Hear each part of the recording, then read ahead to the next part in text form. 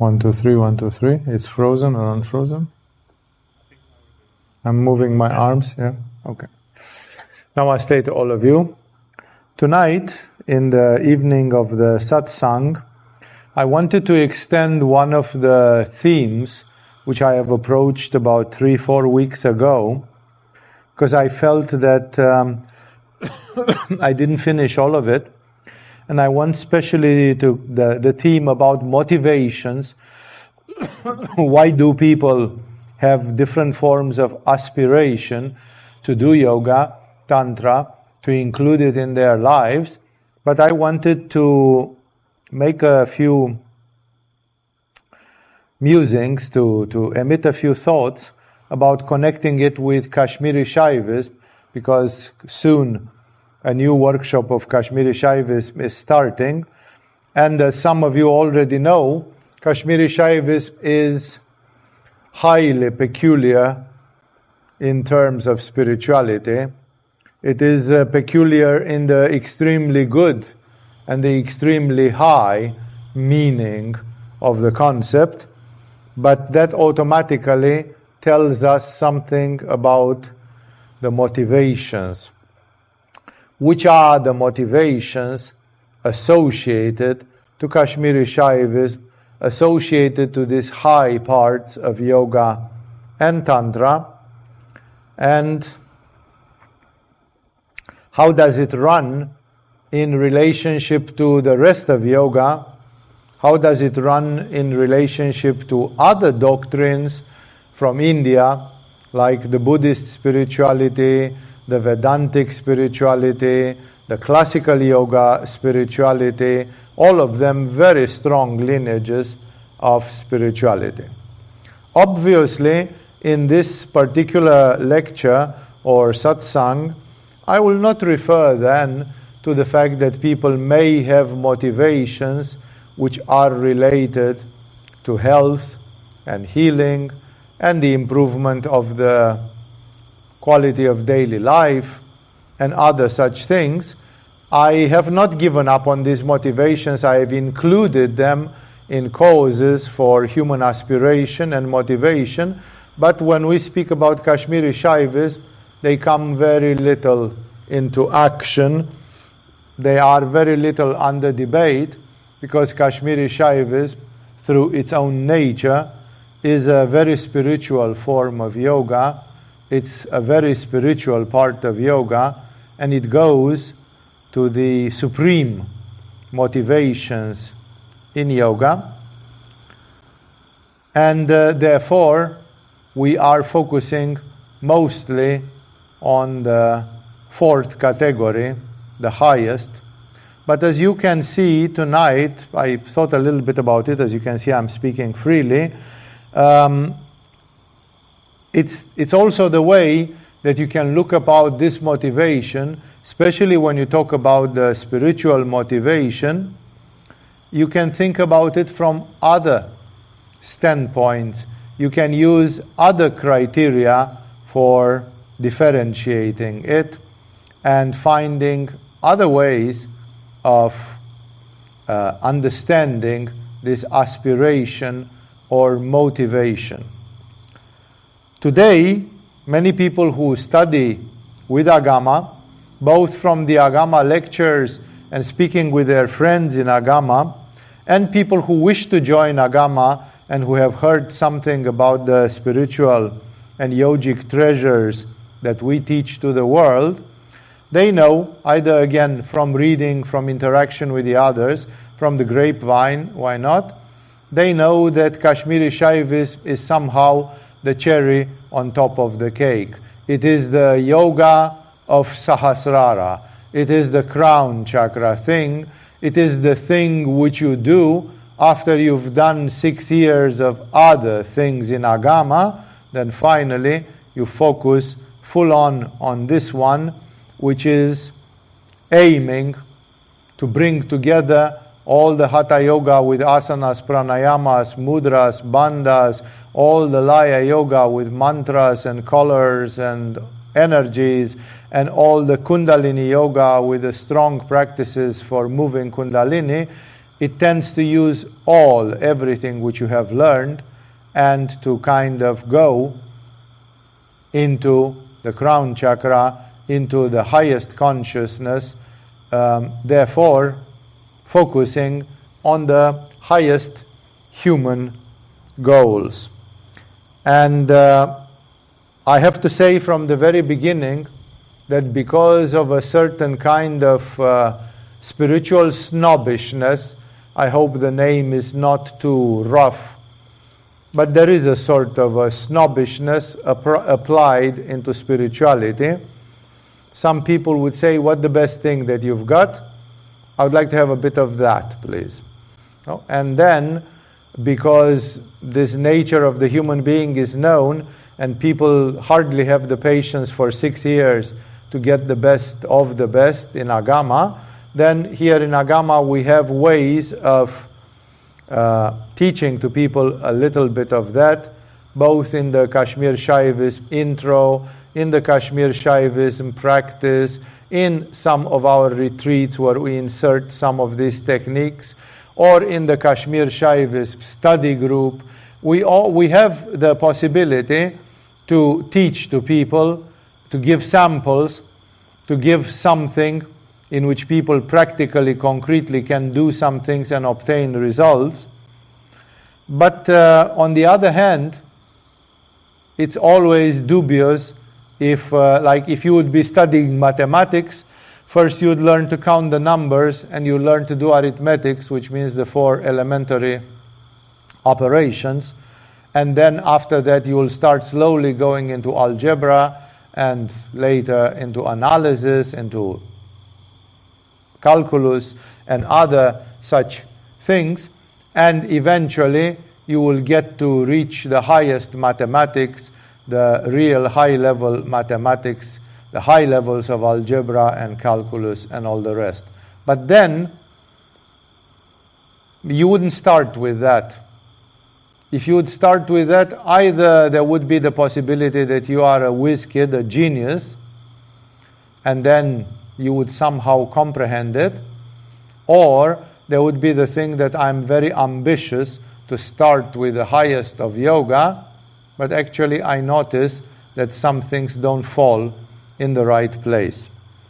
I personally, and I think there is a yogic motivation for all these things, I'm very happy that when I started my excursion in spirituality in this lifetime, I started it with the normal metaphysics of yoga, with the chakras, with the classical yoga, with Vedantic mentality, with a theosophic interpretation of the Buddhist and Hindu spirituality, with some of the Buddhist points of view, and that even after a few years of doing yoga, as I went deeper and I started having more of the daily practice, more of the sadhana, more of the daily tapasya, I still was engrossed into the classical yoga, the Patanjali yoga, the Vedantic yoga, the examples of people like Ramakrishna and Yogananda and Mahananda Mahi and Shivananda and the likes of them, which all of them express at least 90% the psychology of Vedanta, of classical Hinduism, of classical yoga. And even when I discovered Kashmiri Shaivism by interacting with one of my teachers, one of the people who taught me about Kashmiri Shaivism, even then in the beginning I was incapable to understand it at the fully monistic, at the fully non-dualistic level where it is. I discovered that there were great mantras, that there were great techniques like the prana uchara or whatever, and they worked on Sahasrara, and it was very fantastic to work on Sahasrara, and very good, and the best, and in terms of engineering, it made sense. It was the highest chakra, it was the highest possible target of energy, and all that, many things which you know already, especially if you are part of the Agama lore, and therefore I was happy to find Kashmiri Shaivism, and it probably took me quite a while. It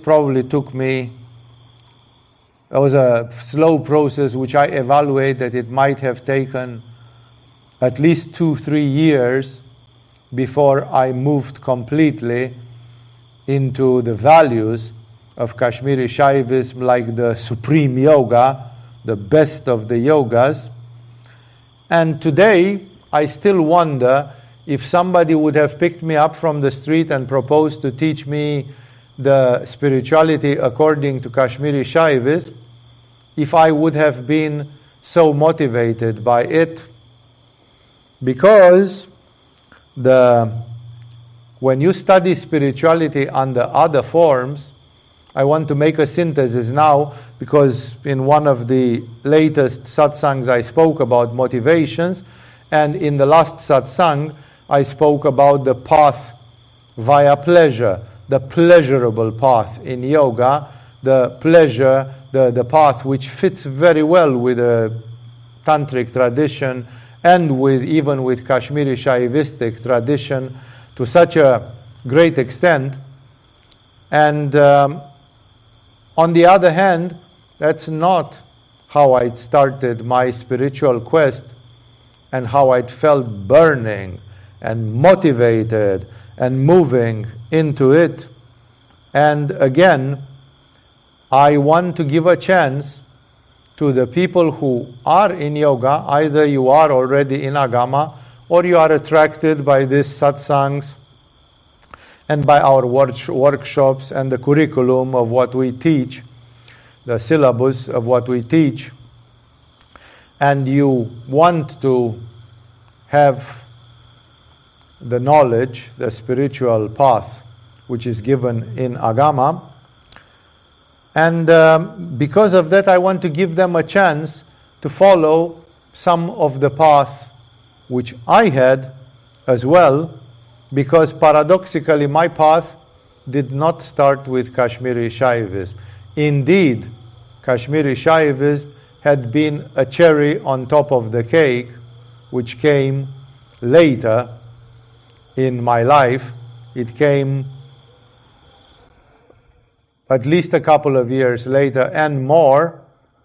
And again, even then, I was incapable to fully understand it or to have a living transition into it. And that's because the motivations, here obviously when I speak about Kashmiri Shaivism, I speak only about the highest motivations. I don't speak about the wish to get paranormal powers. I don't speak about the wish to make your daily life cool. I don't speak about the wish to do healing through yoga or other physical miraculous processes through yoga. I am obviously talking about the motivation for spirituality. Even the motivation for spirituality is of different degrees. And when we look, for example, at the teachings of Jesus, who Jesus expressed some teachings for the normal citizens, like live morally, respect the 10 commandments, but all the time, a man, a divine being like Jesus is pushing the envelope. Because for him, normal life, he wishes that everybody would love God the same way he did love God. He wishes that everybody applies for perfection. He even says it explicitly in so many words. He says, be perfect as your Father in heaven is. Yeah, but what do you do about the, let's be a bit politically incorrect, about all the retarded imbeciles, alcoholics, handicapped, idiots, materialists, bad people, egoistic, violent, and what do you do about how do they aspire for perfection? The best which a Buddha can do for those people is to tell them stay away from bad karma. if you don't like pain, if you don't want to suffer, then at least be nice and stop producing bad karma, because that bad karma will backfire on you, and you get to be the loser in the end. You don't realize that you create karma, and that this karma is 100% turning back to you, and so on. So at least if you want a life with no trouble, create no negative karma. This is not a spiritual teaching. This is a spiritual teaching for peasants. Again, I don't have anything against peasants, because some peasants became enlightened beings. But I mean peasants in the meaning of boors, rednecks, primitives, the orangutans of spirituality. You know, the people who are really, really low life, you know, and you tell them be perfect as God in heaven is. You know, realistically, if you have a bit of grounding, what does it mean? No, because in the meaning of Kashmiri Shaivism, and even in the meaning of general Hindu spirituality, all of them have an Atman in their being. All of them, that Atman is the divine part. So theoretically, everybody has a piece of God in themselves, a fragment of God. So even if they are now really, really low and ugly, there is potentially a spark of light, a spark of spirituality in everybody. And that's why you have to have compassion and love and, hope for the best, that even the people who are at the lowest end of the scale, they somehow still could awaken to God, and so on. And of course, when you look at how people have lived their lives and how they go to the graveyard when they die, you find out that 90% of the people who have been orangutans, they died like orangutans, you know. They didn't. I mean, you can have the best hopes, but even in the day when they died, they were fucking baboons. They were animals. They were really ugly. Till a minute before they breathed their last breath out, you know. And then you say, what was the use of me transfiguring people so beautifully and hoping that everybody has some divine essence, when in reality, cold numbers show that most of them, they just wasted a perfectly good lifetime, and they just scratched their ass and they have been flat. If we don't dare to say that they have devolved, at least we say they pretty much don't seem to have evolved at all. Or if they have evolved, they have raised on the scale of evolution with 1.5 millimeters, you know. It's like, it's better than nothing, but it's not much. And when you have aspirations in spirituality, you are thinking about much more. Be perfect as your Father in heaven is. Go to the kingdom of heaven and become a worthy inhabitant of the kingdom of heaven. What do you have to do to sit besides Milarepa and besides Rumi and besides, Basil the Great or Teresa of Avila? Or how do you have to be when you die? How clean, how pure, how enlightened do you have to be to deserve such company? And when people are realistic and they look at the people who die and how they die, you realize it's nice to have a lot of positive transfiguration and a lot of hopes, because maybe that gives a little bit of encouragement to the world. It gives good energy to the world. And maybe if you would be more cynical and more skeptical, this planet would be even worse than what it is right now. But on the other hand, even with all this transfiguration and so on, things seem to move bloody slowly. You know, like there are people and gazillions of them which seem to be hopeless. And their movement in spirituality, even if you don't want to make yourself the judge of it, you still can have an opinion.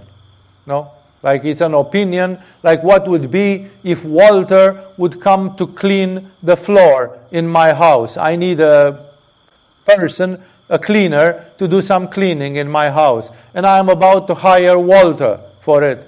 And there are people who say, man, Walter is not even good to wash the floor in my house, in my bungalow. Walter is way below that.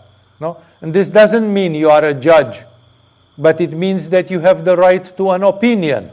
And therefore, when people put an opinion in it and they see what really is happening in this world, then you will see you have very serious questions about how optimistic was Jesus when he was speaking to 1 million people and telling them, be perfect as your Father in heaven is. Maybe Peter became so. Maybe Paul became so. Maybe John and maybe Andrew and others of his apostles, Thomas, maybe they became so. But it doesn't mean that if Jesus gave this to 1 million people, 1 million people honestly strived and made serious progress on the way to perfection. And then what's happening here? And I think Jesus, in his great lucidity, he defined it very beautifully, because he said, okay, there are people who don't even consider the idea of God. Those people, they feel no motivation to do anything for any God, because in their opinion, God probably doesn't even exist. And then to focus on this issue is like a waste of time. Interestingly enough, some of these people who don't believe in a God or in deities or whatever, because the idea of God is very elastic, starting from thousands of years ago until today. Nevertheless, many of such people, they wanted morality. They wanted ethics. They wanted people to behave harmoniously to other people, because they simply realized that the world would be a better place. If everybody has a gun and shoots at everybody, then we live in hell. Then we live in a world where people are running around trying to kill everybody. That's why the first commandment, both in yoga and in Judaism, was thou shalt not kill. First of all, and people who work into ethics, they say, I don't believe in God, but murder is punishable. We have police, we have something which punishes very severely murder. It's one of the biggest crimes, the biggest infringements of the law is to murder somebody. It's simply not allowed. It's on the list of no, murder is up there on the top. Why? You don't believe in God. You don't believe that Patanjali said that God said ahimsa is the way of life, and you don't believe that Moses was on Mount Sinai and he really met with God, and God engraved on a slab of stone the words, in Hebrew of course, thou shalt not kill, the first of the 10 commandments. And then why? And still people do that. So even out of the 20%, 25%, maybe 30% today of the people who are atheistic, probably even more now in Kali Yuga, probably even out of those people, some of them want morality. Don't do to other people what you don't like done unto yourself. If you don't like to be robbed, then don't rob other people. Don't commit theft. If you don't like to be sexually abused, then don't sexually abuse. If you don't like to be murdered, don't murder. And that has nothing to do with God. It is a sort of a primitive interpretation of the law of karma, that somehow there seems to exist a balance in this universe.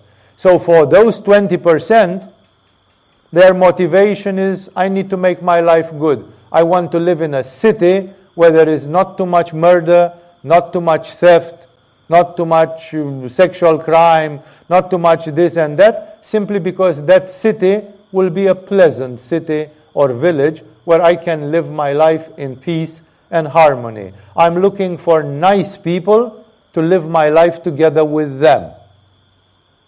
But then, when people go into the field of religion, then here the motivations according to Jesus are triple. and people would say, no, there are people, Jesus would say, that there are people who fulfill the commandments of God out of fear. Like, if you piss off God, He can do nasty things. He destroyed different, like the story of the Christian and Jewish Bible, and even the Islamic Quran, which comes after. It's like it's full of these things.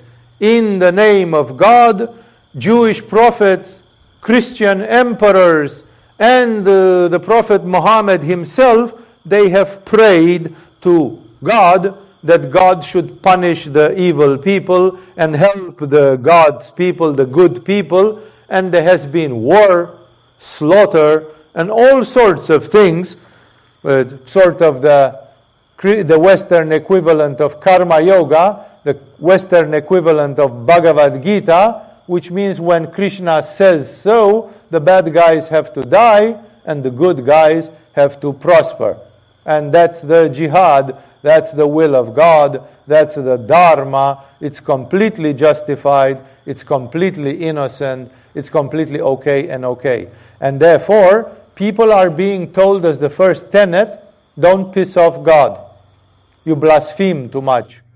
You do this, you do that, you kill, you do injustice, God will get back to you. If God got back to the people from Sodom and Gomorrah, then for sure He can get back to you. And therefore, as you know, a great quality for a citizen in Christian Europe was expressed by the English syntax, God-fearing. Walter is a very God-fearing person, which means Walter will not kill you because he is afraid he will upset God. Walter will not steal money from you because he is afraid he will upset God. Walter will not lie to you. Walter will not have sex with your wife or whatever because he is upset. He is afraid that he will upset God. And this fear was not considered to be a negative psychological thing. It was considered to be a highly beneficial psychological factor which prevents people from committing serious crimes. And Jesus said it very clearly. You do that because you are afraid of God. And He doesn't say it's bad. That's not good enough for me. He says there is better than that. But He says at least people do the will of God and that He is pleased with. And He says the people who do it out of fear, they are the slaves of God. Like God has a whip in His hand. And when you do something wrong, you always look with the corner of your eye to see if God is lifting the whip to crack you a good one over your back because you have pissed off God. Of course, you can say, but the law of karma is actually in... Yes, people didn't know so much metaphysics as to be able to make differences there. So, Jesus is perfectly aware that people do the will of God being afraid of God. When you read Kashmiri Shaivism, you will not find that. Kashmiri Shaivism is not made for people who do the law of God, who fulfill the law of God, because they are afraid of God. Never does the Shiva Sutra or the Abhinavagupta himself or other authoritative sources in Kashmiri Shaivism, never do they speak about the fact that you should act out of fear. On the contrary, they always raise to the level like, now I shall not be afraid of anything anymore. How can, when you are God, how can you be afraid of God? Who worships and who is worshipped? And all that stuff, which some of you who have studied some Kashmiri Shaivism with me, you already know. And that's why, as I said, in the moment when you start studying spirituality, as I did, actually the first motivation is fear. For example, you are threatened, warned, if you prefer a better word, by Buddha and by the Hindu gurus. even by Krishna in Bhagavad Gita, you are warned by the fact that reincarnation is based on a polar force called karma, like a pendulum, which goes to the left, to the right, to the minus, to the plus, and this pendulum never stops. And basically, if you would be doing no effort, you would be reincarnating not 1,000 times, not 10,000 times, you would be reincarnating 10 million times, again and again and again and again and again and again, and there will be no way out of it, because you'd never hit the middle. You would always, your pendulum would be a little bit off to the left or a little bit off to the right. And basically, then samsara or reincarnation becomes a boogeyman. It becomes a horror.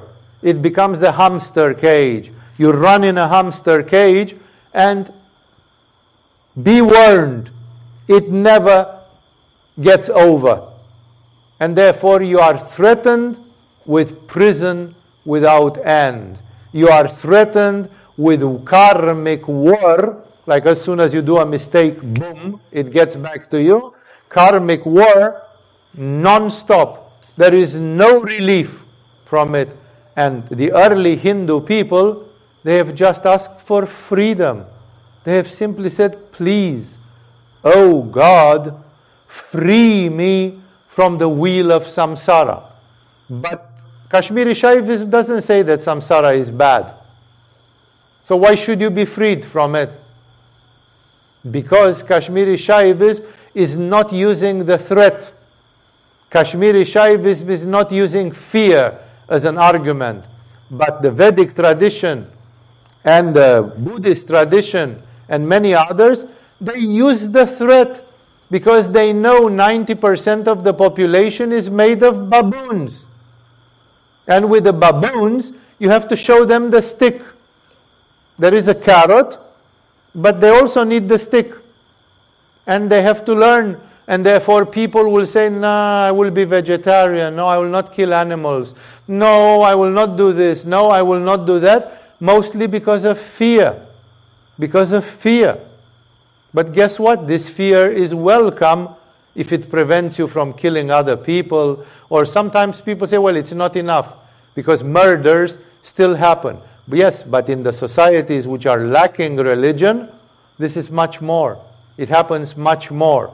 Where people have morality and ethics, there is something inside the human being which we call conscience, our own conscience, which prevents us from doing too much of the bad things, because there is a sense of decency and a little bit of a fear. Maybe there exists a cosmic law, maybe there exists somebody up there, maybe there exists a regulatory mechanism which I'm going to disturb if I step over the red line. And that's why people don't like to step over the red line too much, but the first motivation is fear. That's why I can say that I myself, when I started doing spirituality, I read Shivananda, I read Ramakrishna, I read Yogananda and so on, and they all of them implicitly somewhere, they were speaking the language of fear. If you do not make yourself a good moral, ethical person, and preferably spiritual, you will suffer a lot. You are going to bang your head against the walls thousands and millions of times, and not only this lifetime, but your next 1,000 lifetimes, they will be really painful, dark, and shitty. That's a threat. Abhinavagupta will say, are you threatening me that my Lord Shiva will cast me into hell? I don't. I love Shiva and Shiva loves me, and that will never happen.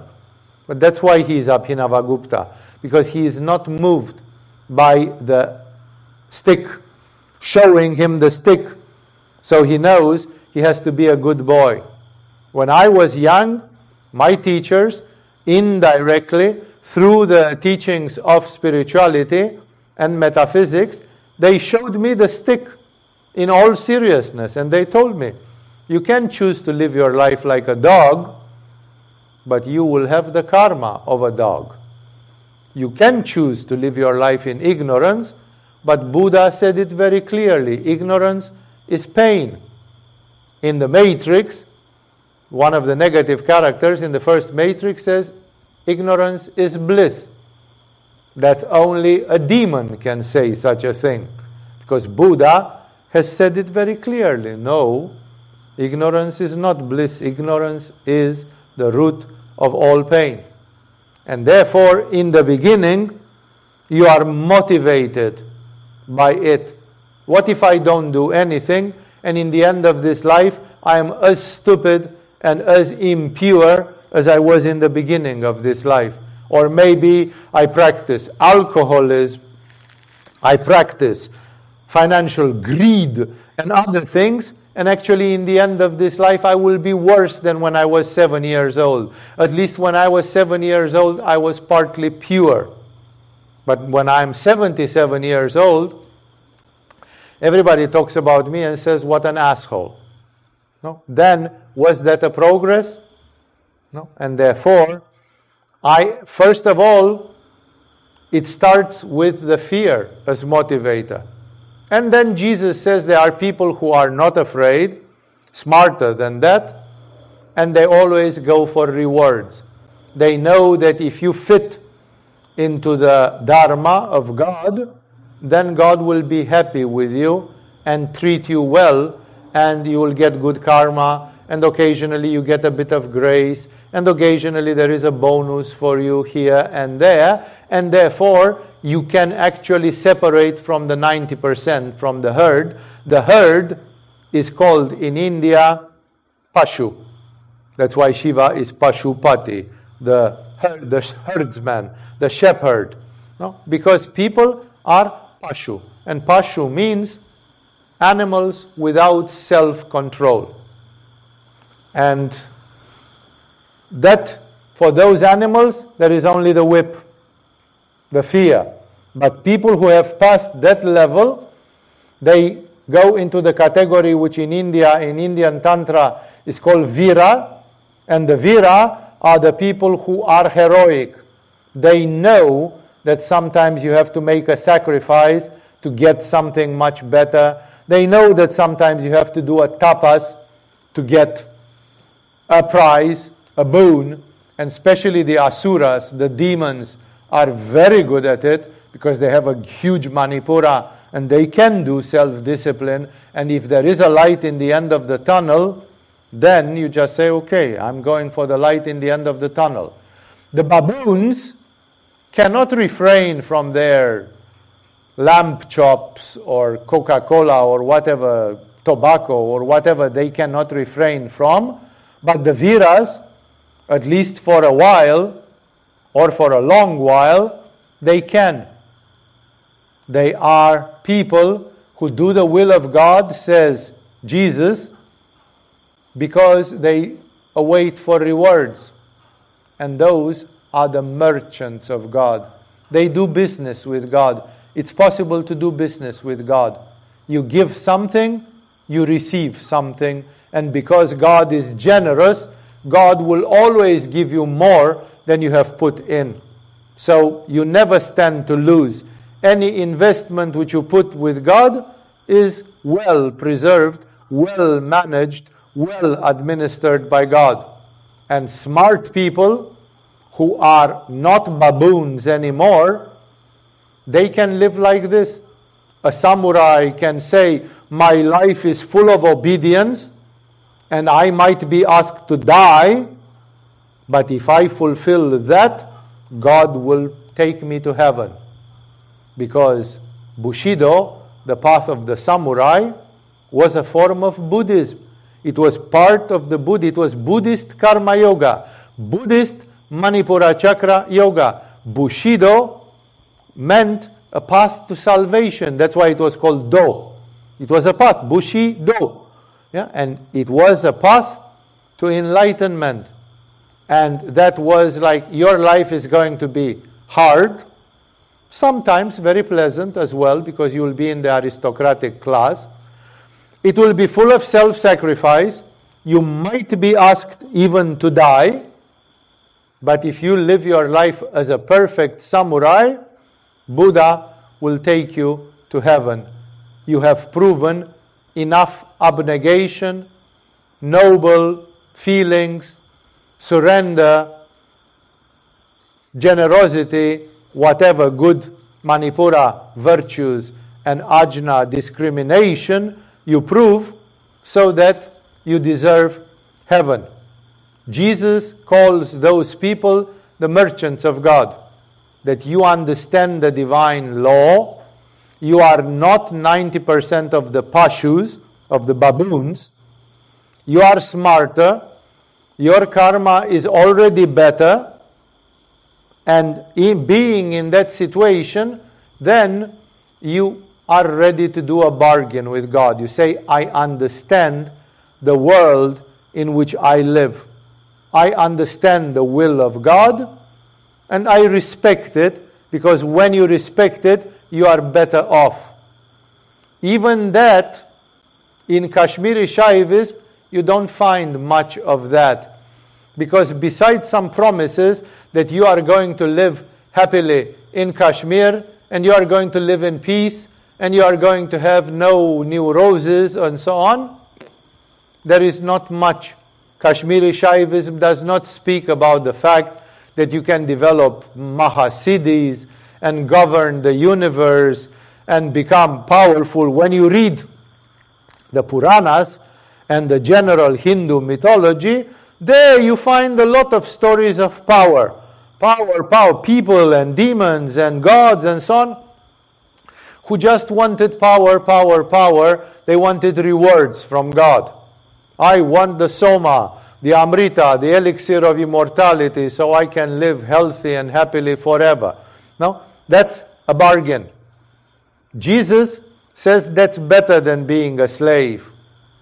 But again we see that even this, which is insufficient for Jesus, it is also insufficient for the Shiva Sutra, because basically it says you come and try to practice the teachings of Vijnana Bhairava and the teachings of the Shiva Sutra just because you want some rewards from God. Kashmiri Shaivism is not. You can do Hatha Yoga, and then like Iyengar or like Krishnamacharya, some of these monkey yogis from the 20th century, you will live over 90 years in good health. Which is relative, because Iyengar, when he was 90-something, they carried him on a stretcher. He could not walk anymore. So it's difficult to evaluate how you do yoga and at the age of 90. But okay, the age of 90 is in the black zone. The human DNA, we know, it has an average of around 80 years. The average lifespan in the clean countries, in the countries which have good medical systems and hygiene and so on, still it hovers around 90 years. Men a little bit less than 80, and women a little bit more than 80 because of the DNA differences. And thus, you can say, but okay, if you say maybe if I do yoga instead of 80 or 79, I will live 95. Albeit in the last 5 years I will not be able to walk and I'll need to be in a wheelchair, which many people would say, let me evaluate that twice, because I don't know if I want to live through that.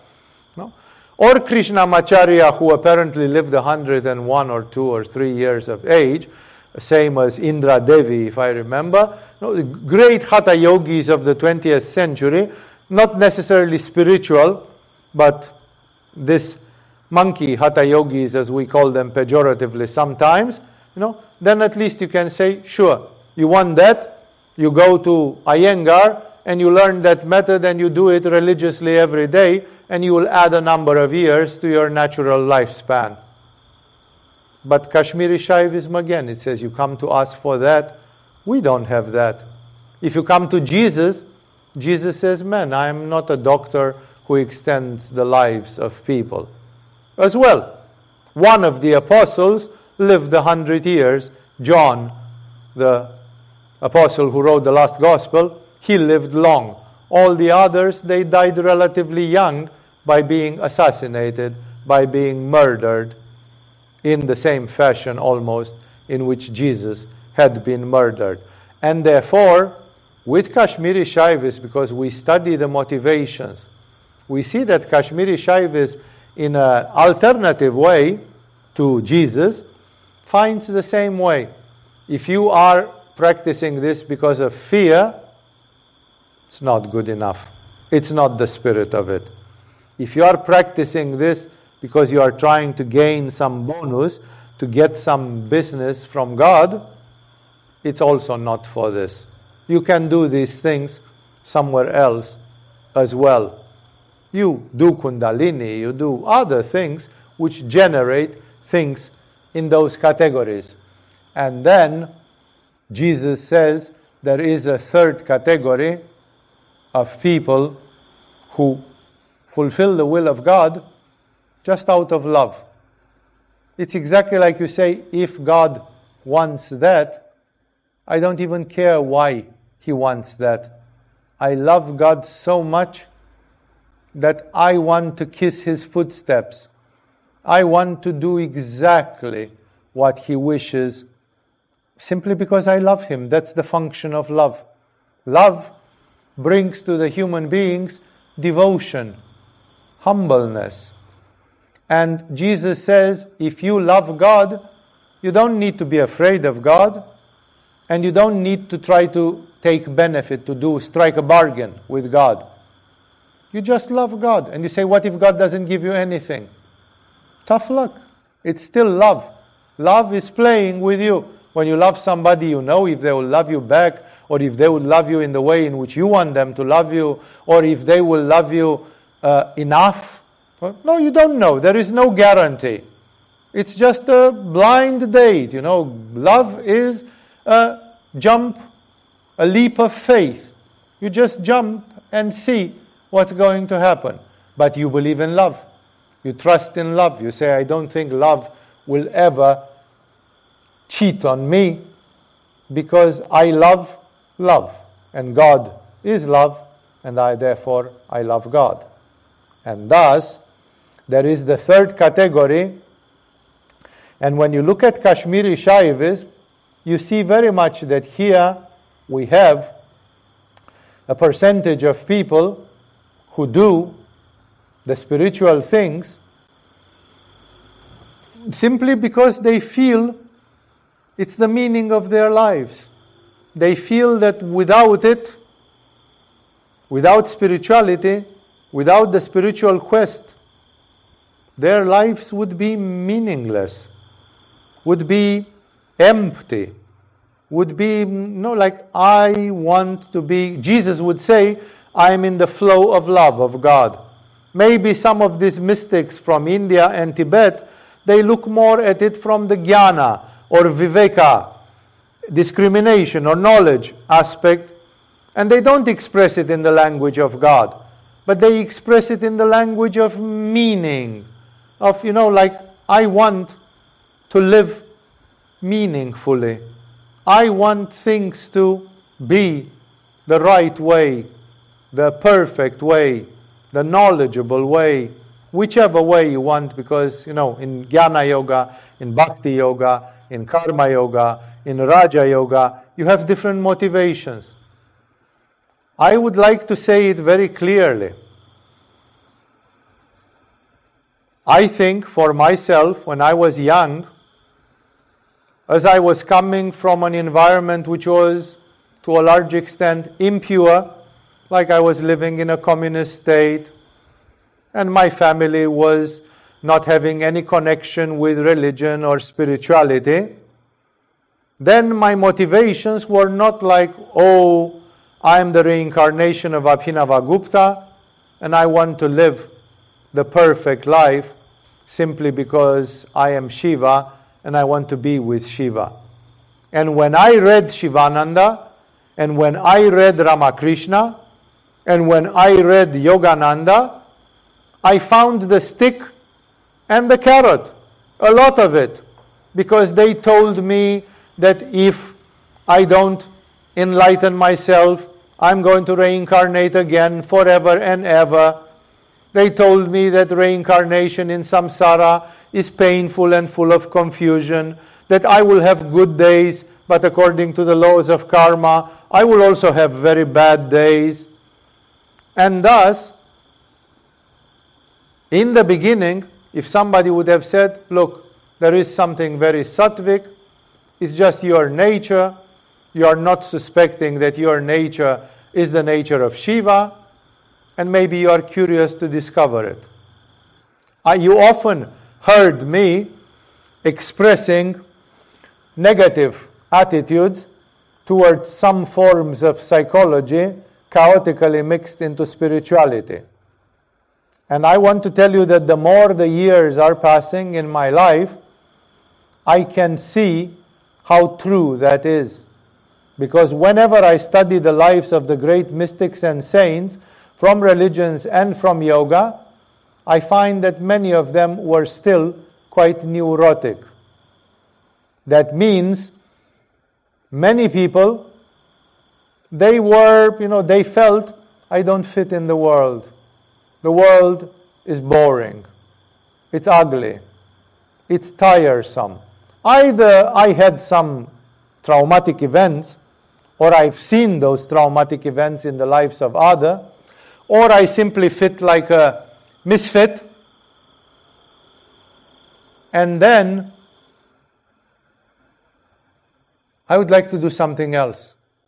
But there is no something else. Everybody around me gets married, has kids, makes some money, then they get old, and then they die. And if in the morning they get up and make 108 Lakshmi mantras, that means for them that they are spiritual.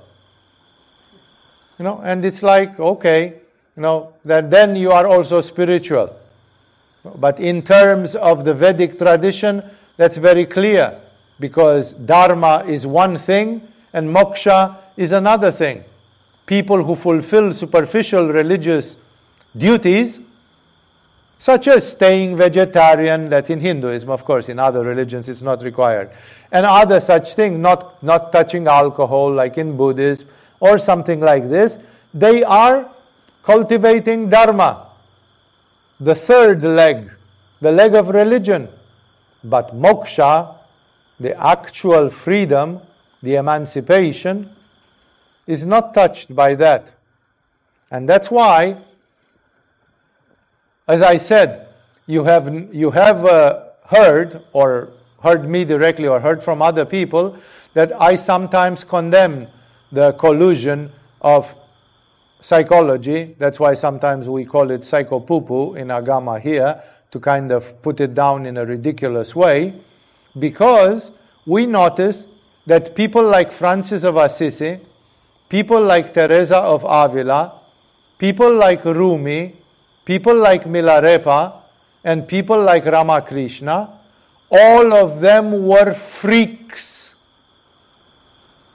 Freaks, unadaptables, people who could not be comfortable in the world.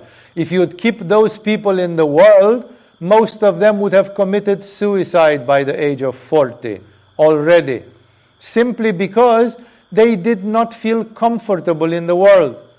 Until today, we have people, and we have such people in Agama, many. No, if you take them to a party, after half an hour they start feeling uncomfortable in the party. They don't stay, let's stay until 3 o'clock in the morning, because it's like, okay, we finished the food, we go home. Like there is not much to do in a party. You have a swimming pool? Good. Then I will also swim for 30 minutes. But after I swim for 30 minutes, I definitely go home. Because for me, the party has an aspect which is utilitarian. I get food, I get to swim, and for the rest, all the rest of the party sucks. I don't feel comfortable. I don't bond with people. I don't connect with people. I had a lunch yesterday with Walter, and we talked about the different theories about reincarnation. And we stayed in a cafe until 1 o'clock in the night, because it was so thrilling to talk about the laws of God and about metaphysics and but in a party you don't get to do that. And therefore it gets boring. Oh, I react to people, and then Walter tells me, you know, the national football team in my country has just been accepted to the World Cup. Like, why do I have to give a shit about the football team in your country? Why do I care about it or any other football team in any country on this planet when it's a bunch of overpaid illiterates, semi-illiterate imbeciles get billions of dollars just because they can kick a piece of leather inflated with air, just because they are clowns, they are Cirque du Soleil acrobats, and they can handle a football, and because of that they get to be paid hundreds of millions of dollars. I find it revolting. I think, if they would all be hit by the lightning in this second, all of them in the same second, all the 100,000 football players and trainers and coaches and so on, would all of them be hit this second by a lightning bolt and die, I think this planet would be a happier place tomorrow. I think it would be a bonus if they would disappear off the surface of the earth. And thus, what I'm trying to tell you, I divagated. I just am trying to tell you that some people don't feel comfortable in social events. They feel that it's artificial, awkward, that there is a lot of hypocrisy, that there is a lot of political correctness, that you have to smile when you don't feel like smiling actually, that you do this, hi, how are you today? And people don't even wait for you to tell them. I have witnessed in a Canadian post office, an old man was coming there, and the post lady said, hi sir, he was the next in queue, and he said, hi sir, how are you today? And he said, pretty rotten, really. She was completely blocked. Like if you would have said, nice, good, okay, I smile, you smile, we did our social duty, you are okay, I am okay, we both are hypocrites because both of us have problems at home, and so on, but then we pretend we are okay. And if I'm telling you, no, I'm fucked up and I would like to smash your head off, then suddenly I'm politically incorrect, and I'm not a good person anymore, and so there are, please remember, I have studied it a lot. Most of the spiritual people became spiritual because they wanted to escape from a world which they perceived as painful, ugly, dirty, and in which they felt they did not fit. Even Buddha, when he saw old people, ill people, sick people, and dead corpses, he got such a paranoia that he ran away in the forest when he realized how life is going to be as well for him. Then he didn't he felt, what the fuck am I doing here? I'm a stupid prince living in ignorance and not getting anything out of anything. He ran away. He became paranoid. So you can say that Buddha was neurotic. Many people have seen sick people, dead people, old people, and they didn't think about packing their gear and going in the jungle because this world sucks.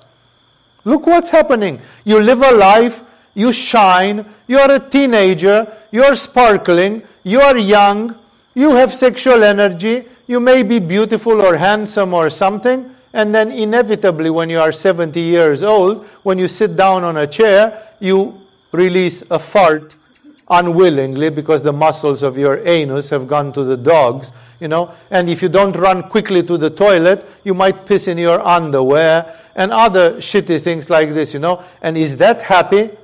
Like even Patanjali probably was pissing in his lungis or whatever he was wearing there in India, in his dhoti, when he was 70, and because we don't know if he did tons of hatha yoga and mudras and bandhas, and that he was not a hatha yogi, and therefore, so people are not happy about this.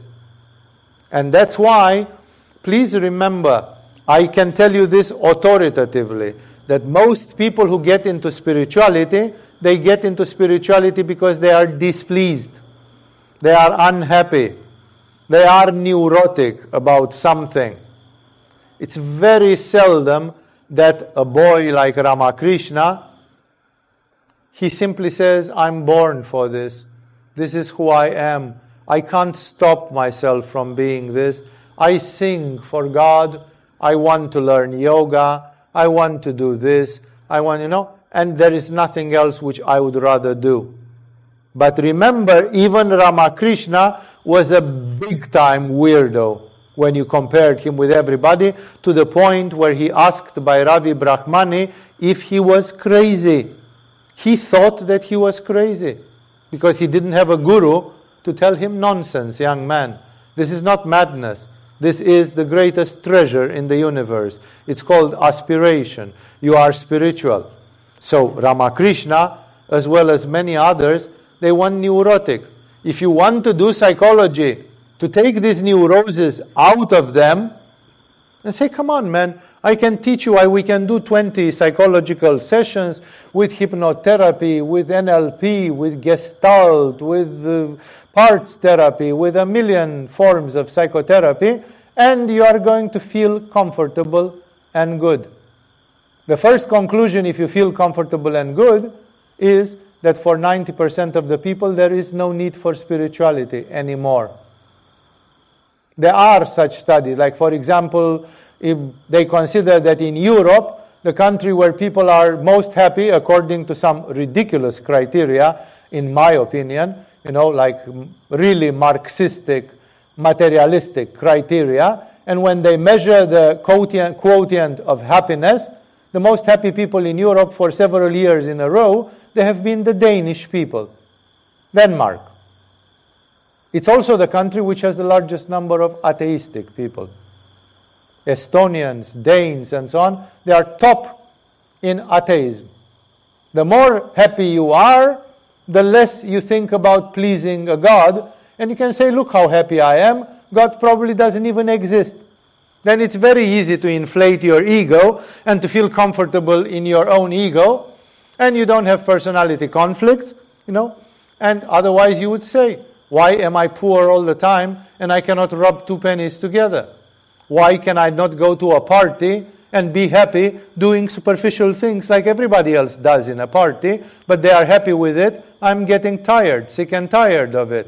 Why can I not be happy? Why can I not get enough sex? Most people are going clubbing, they have one-night stands, they do whatever they do. I don't manage. Somehow women, when they look into my eyes, they think I'm a serial killer and they run away. They are afraid of me. And I'm getting pussy once every cycle of Saturn, every cycle of Jupiter. I had a pussy this year and I had another pussy 12 years ago. It's like, and therefore when people are like that, then they think about God as a solution. They are afraid of the punishment of God because they already feel pain, and they try to strike a bargain with God, like if I am good, God will give me 72 virgin girls when I die, like in some Islamic beliefs. And therefore, that's also a bargain. You behave now, and then we give you 72 beautiful, horny Arabic girls, all virgin and pure, who just wait to serve you in the most divine ways you can imagine. This is neurosis, and that's why I actually know for a fact that I myself and many other people in spirituality, we started spirituality as a compensation. We didn't know God so as to be able to love God. How can you love something which you don't even know and about which there are so many contradictory descriptions? God, you can be afraid of God because you hear that He has a long white beard and He gets angry quite often, and then you don't want to piss off that one because He is really powerful and He has a very heavy hand. When He punishes, He really punishes. If I can discover a benefit, like I do good karma, I receive good karma, then it's even better. I can find an ecological way to live in this universe by minimizing my pain and maximizing my gains. But this thing, be perfect, because your Father in heaven, as your Father in heaven is. Or you should do the will of God out of pure love. And then you are the children of God, the sons of God, Jesus calls them. Like there is just a spontaneous, maybe Abhinavagupta was such a high spirit. Maybe he was even an avatara, and then he was directly related to the heavenly. And for him there was no need for any neuroses to run away from something so as to discover God. But for most of the other people, they were running away from something. Remember, read the life of Rumi. Rumi was running away from different miseries of life. Read the life of Francis of Assisi. Francis of Assisi was running away from murder, killing, the greed of his own father and of business people, and all that. Teresa of Avila was running away. Ramakrishna was running away. Milarepa was running away from the karma of being a heavy-duty murderer in his very lifetime. And the list could continue endlessly. Even Peter and Paul, they were running away from the fact that they behaved like assholes to Jesus, and then Jesus mysteriously forgave them and blessed them, and now they felt such a duty of gratitude, such an enormous gratitude, that they wanted to pay their duties, they wanted to pay their debts. And thus, in spirituality, because we think often about Kashmiri Shaivism. Kashmiri Shaivism is the highest thing which Agama will offer. And here in Agama Kashmiri Shaivism it is done the full Monty, the full on.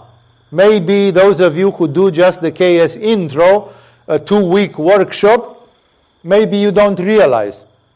But if you go deeper on that, in the Kashmir Shaivism study group and in the Kashmir Shaivism advanced teachings, which come later in the curriculum, then you will see that nothing compares to the Kashmiri Shaivism. But the motivation cannot be neurotic, because people don't do Kashmiri Shaivism to stay away from the fear of God, because you are that God, your consciousness is, and people don't do Kashmiri Shaivism to get power or siddhis or other tapasya type of rewards, because that's not part of the Kashmiri Shaivism either. And therefore in Kashmiri Shaivism, you do Kashmiri Shaivism to discover who you truly are, which is much, much bigger than promised.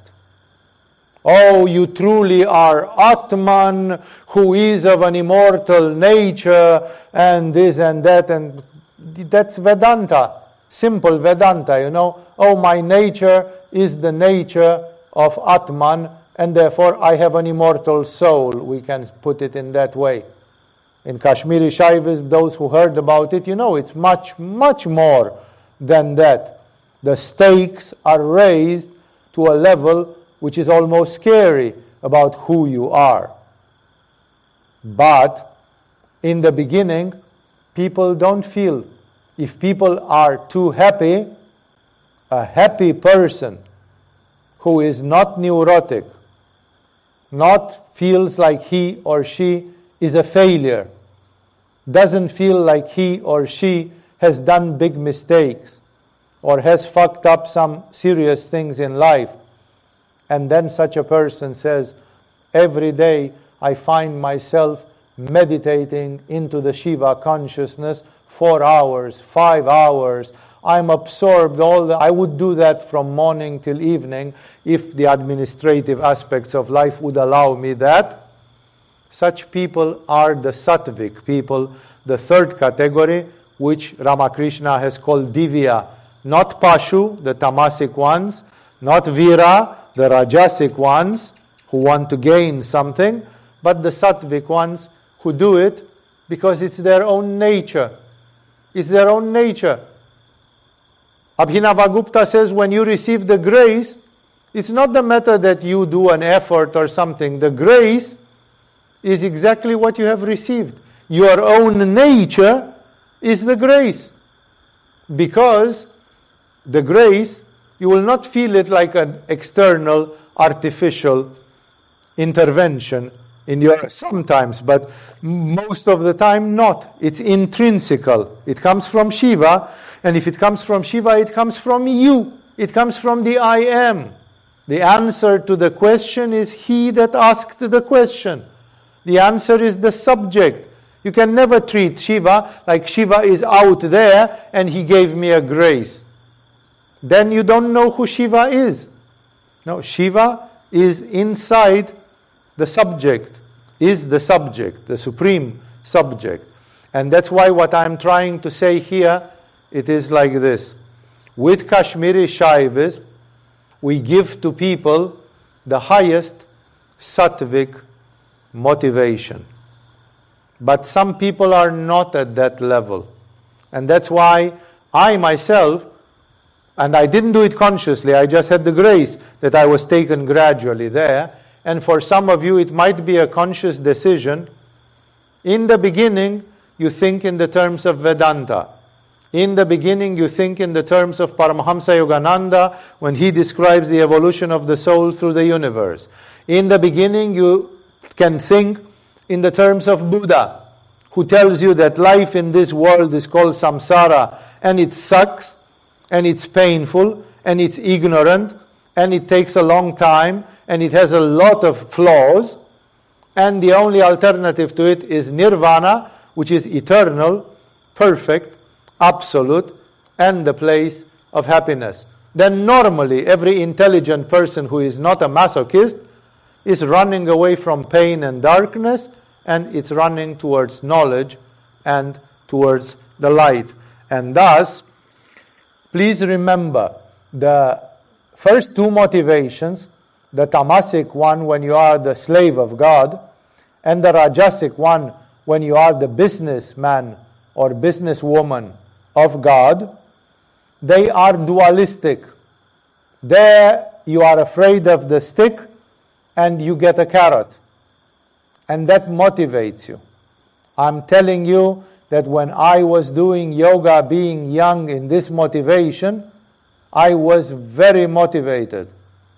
I was doing yoga, yes, being afraid of too many reincarnations. And then I was reading Tibetan yogis, and in the Yoga of the Disciple, it said the 10 necessary things. And one of the 10 necessary things was you should feel such a fear of future incarnations and such an abhorrence of samsara, exactly like a wild animal that wishes to drink fresh water from a spring, but is afraid to be eaten or caught or wounded by other animals or by human beings.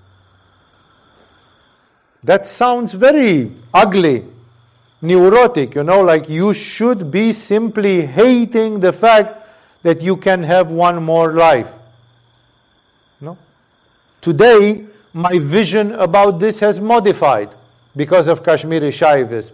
Because Kashmiri Shaivism brings you to a state of consciousness where you can even transcend those teachings of Gautama Buddha or of classical Vedanta. And still, if people ask me today, maybe they don't know exactly who I am, what I have done. I don't like to beat the drum too much about this and so on. I try to behave in a friendly and normal way to most people in my life because that's my temperament, that's my character. And people are telling me, if you were to be born again in the next life, what would you like to be? And my first reaction is coming from 40 years ago, not from Kashmiri Shaivism. My first reaction is like, slap your own lips, stop talking rubbish, I hope your words never fulfill, because I don't want to have one more. It would be the curse of the curses if they... Of course, then you can say, but what about Dalai Lama? What about karma? Why do they keep coming back? It's like, yes, sure. Then you come up with compassion, you come up with the other things, and you come up with the great ideals of Bhava Samadhi, of the great spiritual fulfillment, as in Mahayana Buddhism, as in Kashmiri Shaivism, and the others. But still, because the first 2, 3, 4 years in my life, I was conditioned by Shivananda and Ramakrishna and Tibetan yoga and Yogananda and all the likes of them, that was my motivation.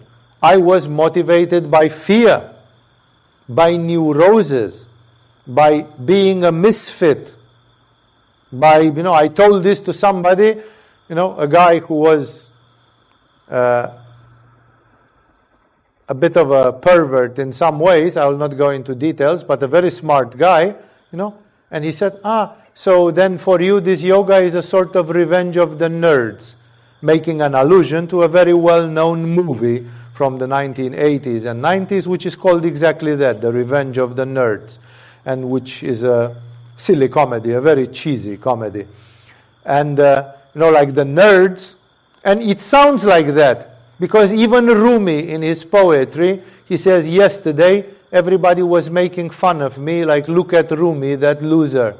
And today I found God, and you can all kiss my ass. Now you are sorry that you are not me. Isn't this the revenge of a person who until yesterday was looked upon as a loser, as a freak? So yes, for Ramakrishna, if he wouldn't have done yoga, he would have been a freak. Maybe he would have gone to a mental hospital for being really, really out of balance. But his guru said, hey, in your case, this is not madness.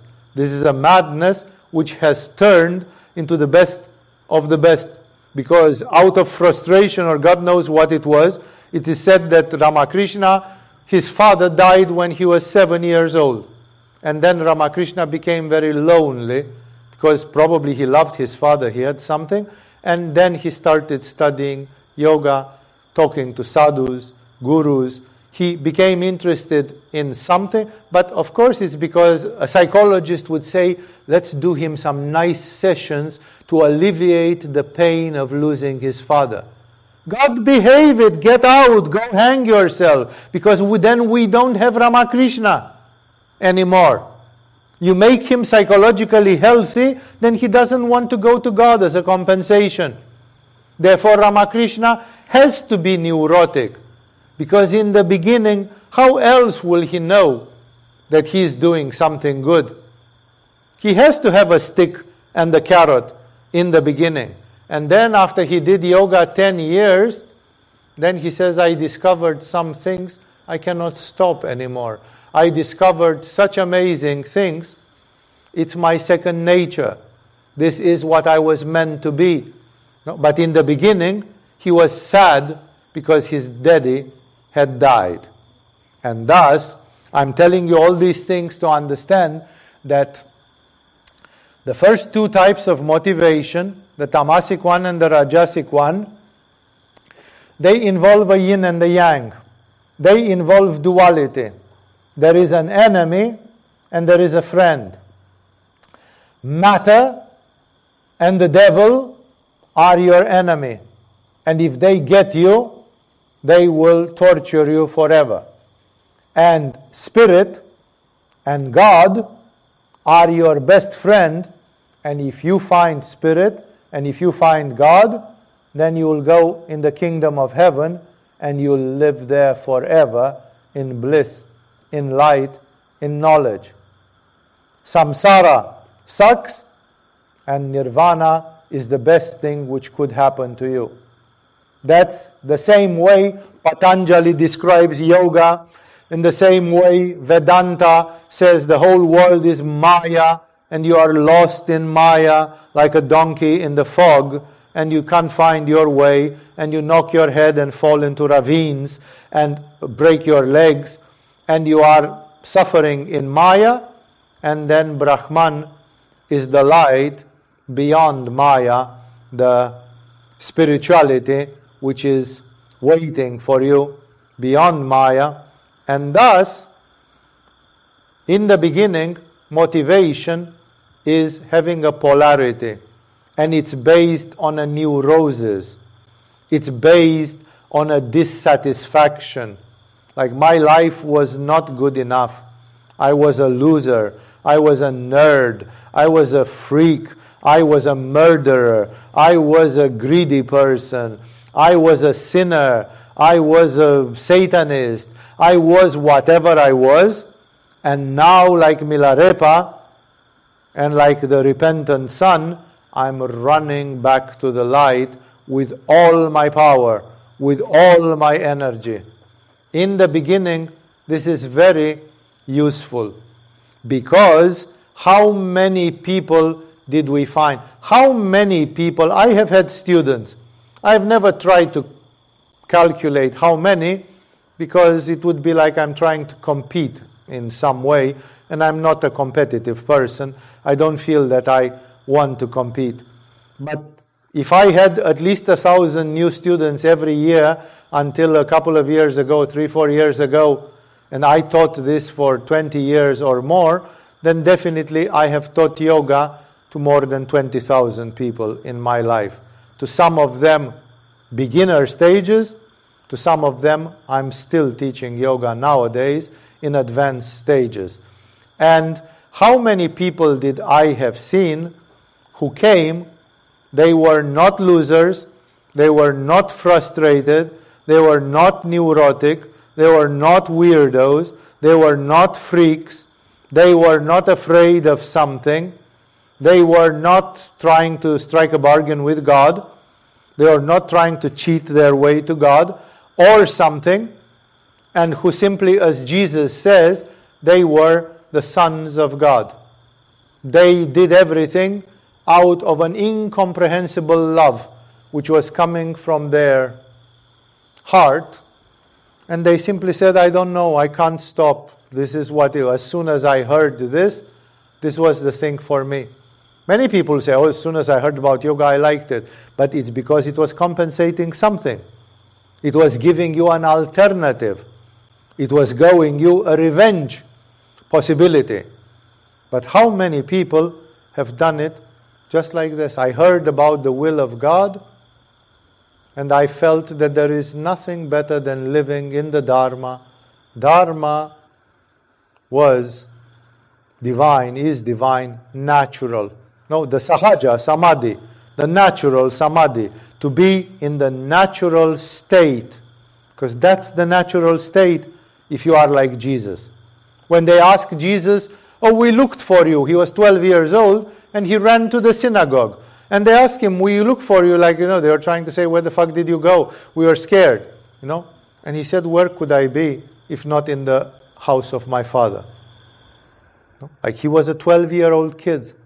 And he said, where did you expect to find a person like me if not in the house of my father? That's why, because there is love. For Jesus, who was an avatara, there was no need of neuroses. We don't know if Jesus as a young man was a loser, a weirdo, a freak, if he was afraid of girls and of sex, if he couldn't rub two pennies together, if his father and mother beat the shit out of him when he was a kid and he was neurotic. We don't know. Maybe yes, maybe not. But it is seen from the outcome of it that Jesus was a natural. For him, this was the sahaja samadhi. It was the natural state to be with your father, to be focused on your father, to be only with your father. That is natural. There is this, it reminds me of this beautiful quote from Plotinus, a Neoplatonic philosopher, which is in your papers, in one of the bright thoughts, which says to be only with him. That is the highest joy, and so on. And there is quite a text where he elaborates on this. What do people... But that was a very pure person, and even for such a person, I contemplate if they were like this when they were 18 years old and they started their spirituality. I tell you from experience, I have encountered men and women very gifted for spirituality.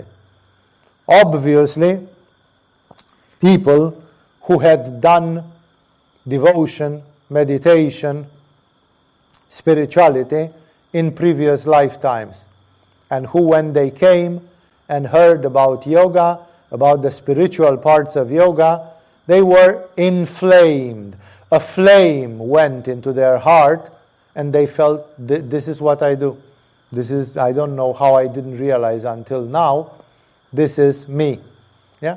So I have encountered sattvic people who are of this divya nature, like they had a sort of a natural inclination towards sattva and towards divinity and towards the absolute, and who would read Plotinus and would say, indeed, to be with him, to be only with him.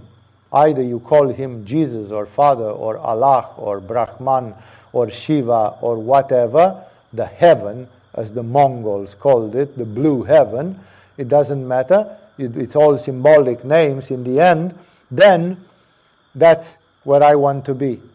But otherwise, for many other people, it has been the result of a tamasic and rajasic maturation process in which, because of frustrations, because of fears, because of greed, because of other things, these people thought that spirituality would be good for them. And then as they went deeper into spirituality, their soul awakened. They started feeling the resonance with the great things, with the divine things. And then all their other things, like I was afraid of this, I was frustrated about that, I was afraid or whatever, I was greedy to get that, they become less and less and less until they vanish. And then the spiritual practice either becomes natural, it becomes like second nature. Well, Kashmiri Shaivism directly is for these kinds of people. If not, Kashmiri Shaivism teachings here in Agama, especially the beginner ones, the intro, and they will show you how wonderful this is. And still, you will be motivated by the stick and the carrot, the tamasic aspiration and the rajasic aspiration, which still is with every one of us along our spiritual path. And in time, then we reach, you saw for Abhinavagupta, in the first poem, he is so happy that he saw Bhairava, he had his first state of samadhi, and in his last poem, which is written maybe 30 years later, he is like completely relaxed. He is a total philosopher. He says, who worships whom? No, you cannot say that Shiva worships Shiva and the worship itself is Shiva also. It's like it makes no sense. No, he says, who wants to get liberated and from what? When the samsara is Shakti, who is the same as Shiva, and therefore samsara is nirvana and nirvana is samsara. And therefore, how can you be afraid? Then if you are not afraid, then how can you be a prisoner? And if you are not a prisoner, then what the fuck is this fairy tale which says that people are going to reach liberation? Liberation from what? No? I remember there were people, once some people whom were very arrogant coming from a certain direction of spirituality, and one of them came to me and said, when are you going to get liberated, do you think? It was after I had wonderful states of samadhi and so on and so on. I was looking, I didn't know, shall I start a metaphysical explanation like you're talking nonsense, you didn't read Abhinavagupta or something? And I said, what, liberated from my worries or what, I turned it into a joke. Probably they thought I was an idiot and I didn't understand the greatness of their question, But I was trying to put down their question to show how ridiculous it was, Because I'm not chased by the rabid dog which says, get liberated. Not anymore. Because that very idea, at a certain level of consciousness, it simply makes no sense. And Abhinavagupta has pointed at it beautifully. That's why I wanted to show that even in Kashmiri Shaivism, you hear about the divine consciousness, you hear about Shiva and Shakti, you hear about the metaphysics of this universe, and even there you have to verify very clearly your motivations. I'm watching this Indian series about Shiva, and it's a complete mix-up, because India is so mixed up. It's a mixture of some places where Shiva is the Lord of the universe. It's some places where Shiva is like almost an idiot, being cheated in some elementary things and so on. It's the language of the Puranas. No? And I'm looking at it and I can see that they speak for everybody's motivation. They have to address the 90% of the people who are Pashus. And they have to describe Shiva, yoga, God, spirituality from the standpoint of a Pashu mentality. And that is, you have to give them fear. You have to scare the hell out of them. And then there is, I can see that they describe spirituality for people who want to obtain benefits, growth, bonuses, an exalted position, to be like a rishi, to be like whoever, Narayan or Dadichi or whoever was there, you know. And they speak to the Rajasic Viras. And then there is also this natural devotion emanating from Parvati, from Ganesha, perhaps partly from Nandi, his main devotee, and others, which is like, you know, whatever happens, even if you send me to hell, I still love you, I still am one with you. It makes no difference whatsoever. And thus, in this way, in Kashmiri Shaivism, we have chosen out of the 4 motivations that I described the other week, we chose the spiritual motivation. But even this spiritual motivation can come because of tamasic, rajasic, or sattvic motivations. And I wanted to call your attention on the fact that you should not fight against that. Because when your state of spiritual realization sees, achieves that, then you will automatically go into the next type of aspiration, into the next type of motivation. That's why I want to extract from my own life to say that whenever you read Yogananda or Shivananda or Ramakrishna or the likes of them, and whenever you feel threatened or whenever you feel tempted with some gifts, you should not refuse those. You should endorse those. Only when your state of consciousness allows you, there is a saint, a Christian saint, I forgot his other name because he's called John something. It's one of the Johns, but obviously because John is a very frequent name, there have been at least 10 or 20 Christian saints called John. And one of them is John the Baptist before Jesus, and the other one of them is called John the Apostle, being the Apostle of Christ. And there have been other Johns, John Chrysostomus, the one with the golden mouth who wrote the Christian Mass, and others. And this one, this John that I'm talking about, I can find his name, of course, because I know the reference, is one of the fathers of the desert. And he lived somewhere in the 6th, 7th century in Egypt or Sinai, in one of those parts of the world, in the Egyptian desert or in the Sinai desert, you know. And then this guy was so advanced in his practice that he was basically in a state of samadhi pretty much all the time.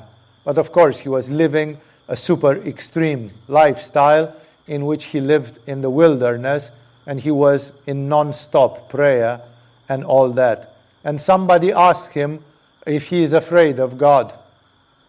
And this John something, whatever his name was, this John, he told him very naturally, now I am no longer afraid of God because I love God. It was a very bold statement. He wouldn't have made it to the world at large. he just made it in front of an intimate person who knew him, just to inspire that person, just to show to that person that it was possible, not to brag about himself. It was a lesson which he was giving, And basically, he illustrated through that the sattvic type of aspiration, where there is no fear. Oh, if you don't do your daily prayer or meditation, God will punish you. If you don't do your daily meditation or prayer, you will never open your third eye, and you will never see the previous lives and the next lives and all that. There is no punishment. There is no light in the end of the tunnel or treasure at the foot of the rainbow, like there is no reward. And still, you are full on. And you are full on simply because of this sahaja state, that there is no need for any reward, there is no need for any threat, there is just the love for God. So in Kashmiri Shaivism, this comes first, but that makes Kashmiri Shaivism so difficult. Because how many people are like that in the beginning? Francis of Assisi was not like that. Perhaps even Ramakrishna was not like that. Milarepa was definitely not like that. Ramana Maharishi was not like that. Yogananda was not like that to a large extent. And others. No? Therefore, I felt inspired to talk to you, to make a comparison, and to show that Kashmiri Shaivism, that's why we say it can be sometimes dangerous. Because it doesn't give you the tamasic fear from the anger of God. It doesn't give you the rajasic motivation to get something from God. And then if you don't have the sattvic love for God already, you are lost. I know personally a number of people who think they are in Kashmiri Shaivism and they practice nothing. Nothing. I talked once about Kashmiri Shaivism to a number of people in my own apartment while being in Romania, and 1 year later, one of them, a wild Sagittarius man, he had bought himself horses. He became a horse breeder. He was smoking. He was drinking. And he said, because I smoke, it means that Shiva is smoking with me, through me, because I'm Shiva. No? He just put it the other way around. He put the cart in front of the horses. He didn't realize that the soul is made in the image of Shiva. He thought that Shiva would be made in the image of the soul, which was a grave misunderstanding. I myself, teaching Kashmiri Shaivism, I have put some people on a wrong path, simply because the meeting was too short and I didn't have time to give enough instruction, profound instruction for people to understand. That's why, for some of you, Kashmiri Shaivism is a transitional phase, because you still have to read a lot of Yogananda, Shivananda, Ramakrishna, and the likes of them to understand all the facets of spiritual practice and all the facets of the human aspiration, because aspiration contains also the stick and the carrot, which is pushing us into the pure spirituality. I hope thinking about these things has brought you some more clarity tonight, and it will make you approach the Kashmiri Shaivism with the sattvic reverence which it deserves. Thank you all for joining here tonight, and I hope to see you either in Kashmiri Shaivism or other activities here in Agama.